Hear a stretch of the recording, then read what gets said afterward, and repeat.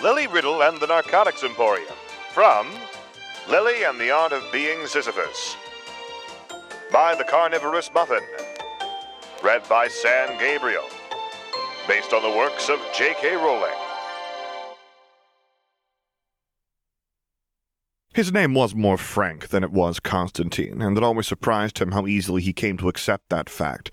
Then again, he had found many things easier to accept after 1937. Vampires had a reputation of being old-fashioned and desperately out of the game. They lacked the werewolf's mindless insanity or the giant's reclusive nature. By the 20th century, they no longer fought for themselves, but simply faded. They were the urban shadows, having sat in their castles and their manors only to find the humans swarming beneath their windows, and themselves pushed out like refugees into the arms of the wizards, who were only too quick to cast them to the gutter. It was not uncommon to find an uncommonly pale man leaning against the walls of the slums, staring into the street with crimson eyes that already seemed dead. They had lost before they had even begun to fight, that was the pathetic truth of it. Constantine had been one of those who should have seen these trends coming, who did, but who had been surprised to find himself in London in cheap inns living off blood pops nonetheless. There had been some who hadn't kept their heads down. In the end, though, he had to give the Ormos credit. They knew how to make vampires burn when they stepped out of line and went for the real deal rather than the pig's blood or the blood pops. The modern world had transformed them into cheap things of urban myth and pulp fiction. He was not ancient by any means. He had not been a Roman or a Druid or anything spanning back thousands of years. At that time, in the 1930s in London, he was still as old as a wizard might be, having been born the century before. He'd immigrated from Hungary, slowly but surely, making his way west through Europe, until he found himself on that dark island in the ghetto of wizards. He'd perfected the art of keeping his head down and out of sight, living a shadow of any real existence, and wondering what eternity was to a peasant in the skin of an immortal being. Having seen the price of failed rebellion elsewhere, he had little wish to bring it on himself. Looking back, he wondered, had he continued in that manner, if he wouldn't have hammered a stake into his own heart just to end the wretchedness and monotony that was his existence. It was easy to look back and see that back then, before 1937, there had been no point to his existence. His turning point was not gradual or by any means subtle, and it had the graciousness to let him know straight to his face that it was an offer he couldn't refuse. The Depression had hit wizarding Britain as well as the Muggle world. Although the wizards never seemed to admit it, most of their economy as well as their security stemmed from the Muggles. The wizarding countries were all like that, believing they had been there forever, when really they were little more than city-states still desperately clinging to their Muggle counterparts. They forgot how young their nations really were, their ministries of magic. It had only been a few centuries, and already they were under the impression that it had been eternity. Never discuss eternity with a vampire. Chances are they have a better idea of what it is than you ever will. That was another story, though. He'd found himself lurking on the edge of a Diagon alley that was less crowded than it had been in years past, less colorful and bright, going so far as to even allow a pale, dark-haired man with eyes that glowed lean on the edge of it. He remembered the taste of the blood pop in his mouth, that artificial twang that came with mass-produced flavor, a sickening metallic sweetness that always stayed in his mouth long after the thing had disappeared. This is not iron, he would think to himself. This is rust. He almost didn't notice her, which was somewhat surprising in hindsight, because Lily Riddle was hardly a person to be missed. "Yo, tall, dark, and shady!" He looked down to find a small girl, probably Hogwarts age, in worn, yet somehow brightly colored, Muggle clothing, with hair a shade of black he'd never seen before, except that it seemed somehow false. She, for her own part, was staring up at him with alarmingly green eyes and an expression he couldn't quite name, looking at him as if he was some missing piece of an equation that she was attempting to solve. He looked to see if there was some other tall, dark, and shady man nearby, but there was only him against the alleyway, and she appeared to be looking nowhere else. "Yeah, you lost?" At the question, she looked almost disappointed in him, if not a little frustrated. "No, well, I mean in the fourth dimension, yeah, but the third is a cakewalk. Please, I'm perfectly capable of handling Diagon Alley. The question is, sir, are you perfectly capable of handling Diagon Alley?" At the last dramatic bit, she pointed a pale finger in his face with a determined grin, looking for a rather bizarre moment like a propaganda poster that had been pasted onto the walls of Muggle cities. "Yeah, believe I am." She apparently didn't believe his answer, because the floodgate of words flew out then.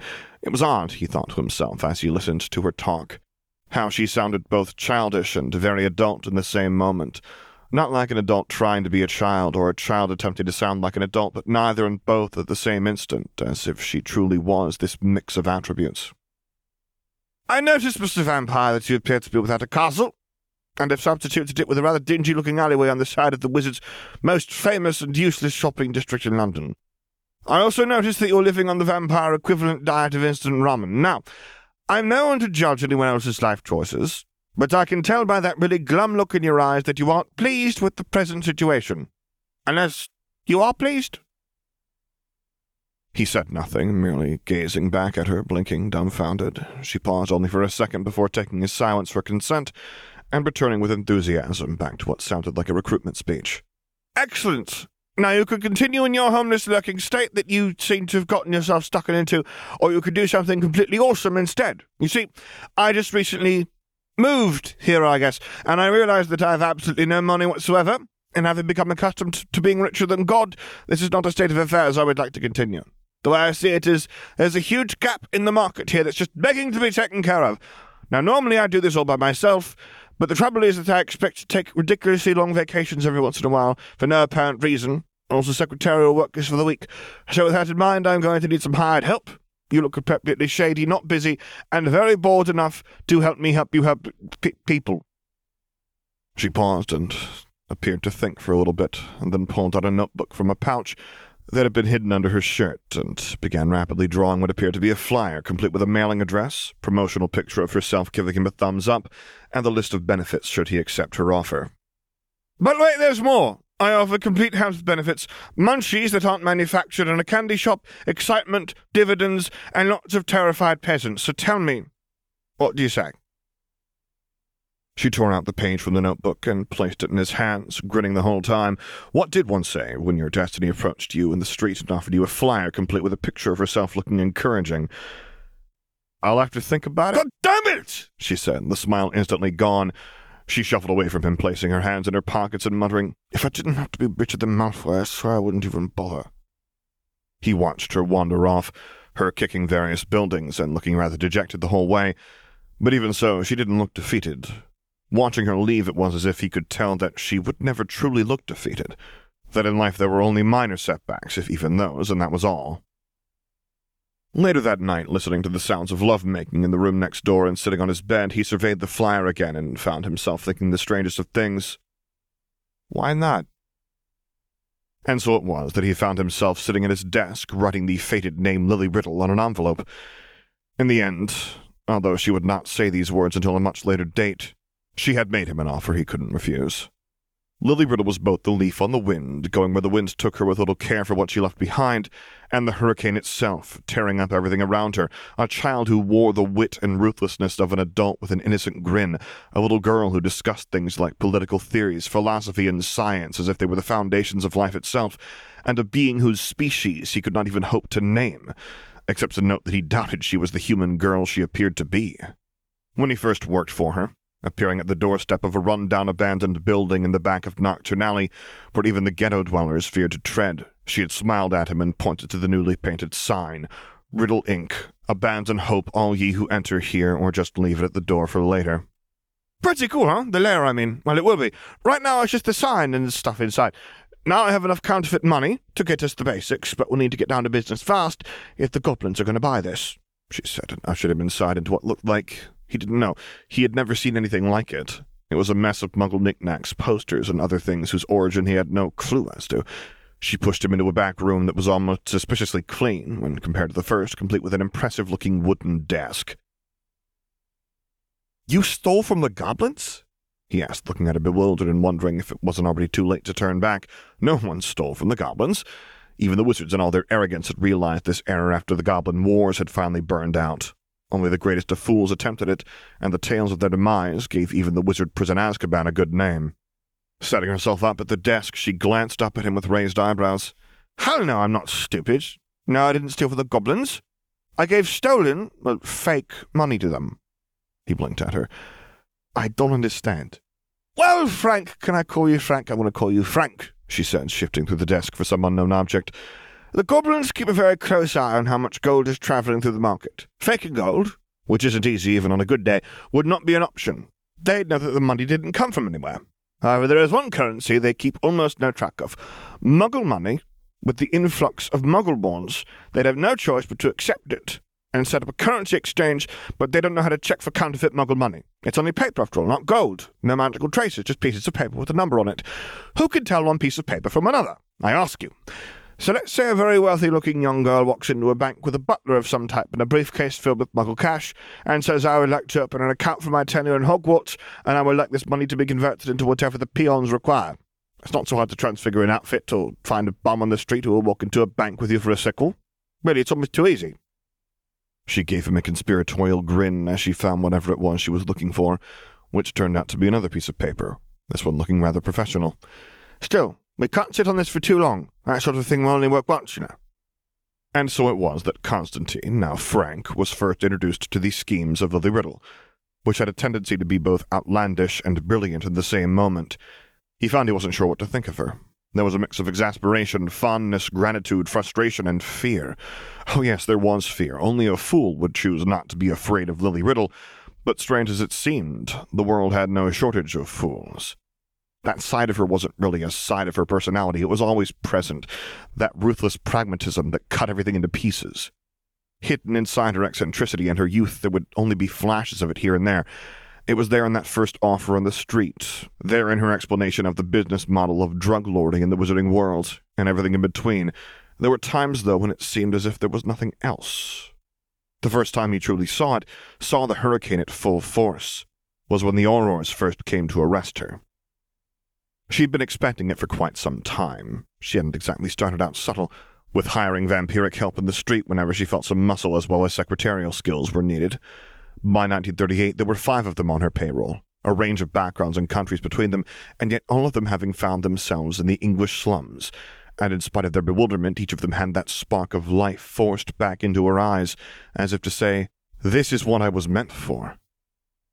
She'd also taken to advertising her wares all over both the black market in Nocturne Alley and on the walls of Diagon Alley, the only difference in the posters being the use of certain terms like light and dark, as well as the color schemes of the advertisements. He remembered pasting the posters on the walls at her insistence, looking at each as if he had no idea what to make of them, because truly he did not. Crack! The inexpensive, energizing alternative for that fatigued witch or wizard. Cocaine! The luxurious wake-me-up for the most interesting wizard in the world. What was truly strange was that half of the wares she advertised on the walls he hadn't heard of in either the Muggle or the wizarding world, and those he had heard of were primarily Muggle inventions rather than any wizarding ones. It didn't take a genius to connect the dots back to Riddle Incorporated, and in spite of Riddle's hired vampire goons, or so the story went among the Auror Corps, things had to come to a head sooner or later. It was almost as if she was waiting for it. The 5 of them had been loitering in one of the side rooms playing a game Lily called poker and comparing backstories and recruitment pitches they had been thrown. Frank had been insulted to find that as of yet he was the only one whose name had been changed in the process, and worse it seems to have stuck. No one called him Constantine. At that point he had even caught himself referring to himself as Frank. Face it, Frankie boy. You're the most whipped of us all. She got you good and early. You'll notice you're the only one who does that secretary shit for her. Stefan, the other Eastern European immigrant, said between bites of a blood pop. Strangely enough, he seemed to like the candy that Frank had always found so awful tasting. It was hard to find him without it. The others in the group nodded in agreement.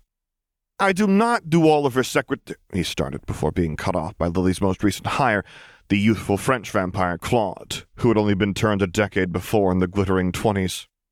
Well, you never see her doing it, and when she recruited me it wasn't in the job description. It was true, though. He knew it as well even at the time.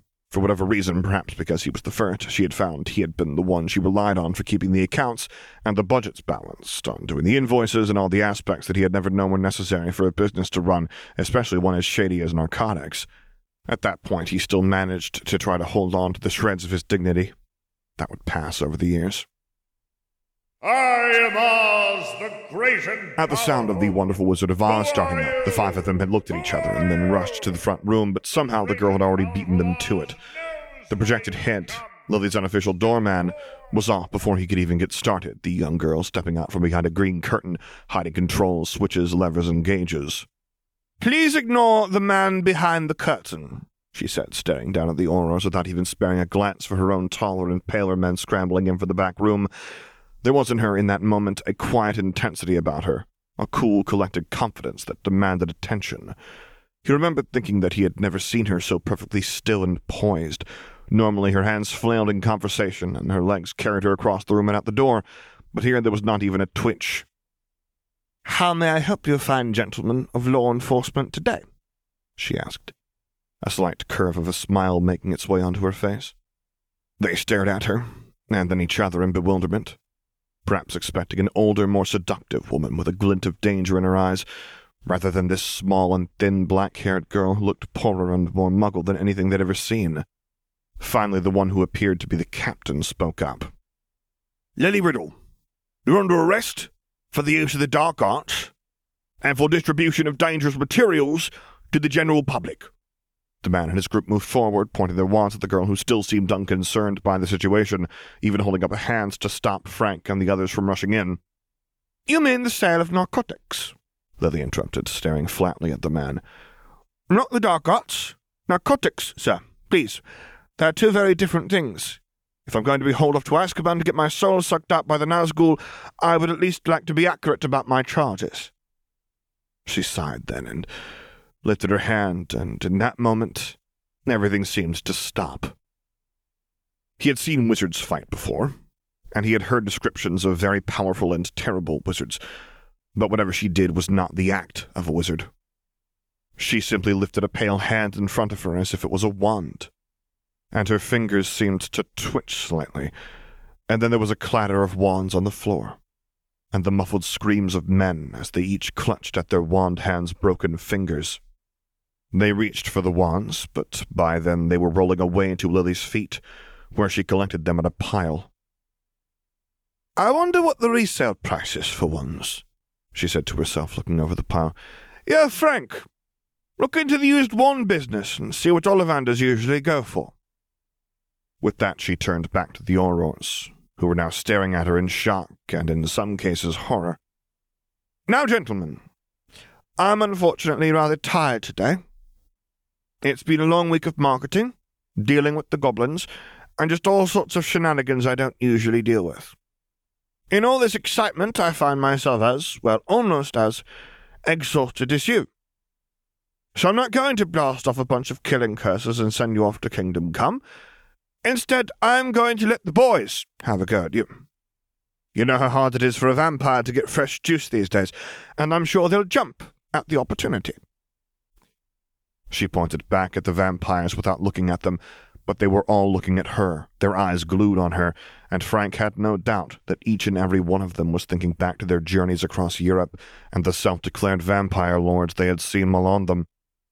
In that moment, they were less than nothing in the shadow of Lily Riddle. "They're a bit out of practice, though. So maybe if you act quick enough, you'll have a good chance. But that's not really the point, because maybe they're not that out of practice. You don't really know. So the question is not, do I feel quick, do I think she's bluffing, or anything like that. The question is, do I feel lucky? So do you feel lucky? Well, do you? Punk?" With that, she turned on her heel and made her way towards the doorway where her employees were still standing, staring at her. She gave them one look, this time one of exasperation, and sighed before saying, "Don't make them feel that lucky." With that, she pushed past them and into the other room, leaving the vampires she had only recently hired with crippled, wandless Aurors on the floor. The results of that day had become somewhat infamous, and was a common anecdote that was told in the streets whenever any punk felt he had the nerve to try his luck when it came to Lily Riddle. It was also the start of her true reputation, where her name would hold more weight than the German Dark Lord Grindelwald when he begun burning Europe, where the very mention of her could stall a conversation before it started, where working for Lily Riddle truly began to mean something, and the Aurors thought twice about sending anyone in to confront her. To them, to her clients, and to those sent in to stop her, she was only the terror and the death. She had always been so much more than that. She was the leaf in the wind as well as the hurricane. and it was important to remember that. They forgot that it was her who had the stars in her eyes, who brought the props and stage gimmicks into the office, who brought in the ideas and the 5 vampires on the street who had nothing worth living for.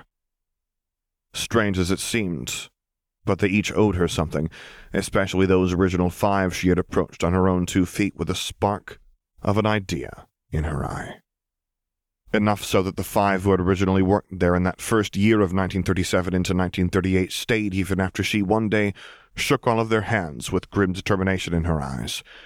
She didn't come in every day, or even for very long on the days she did arrive, but it was the first time that they each had the definitive thought that she was going elsewhere, if only for a little while. "I can't say how long I'll be gone, or you can reach me, but I will be back someday.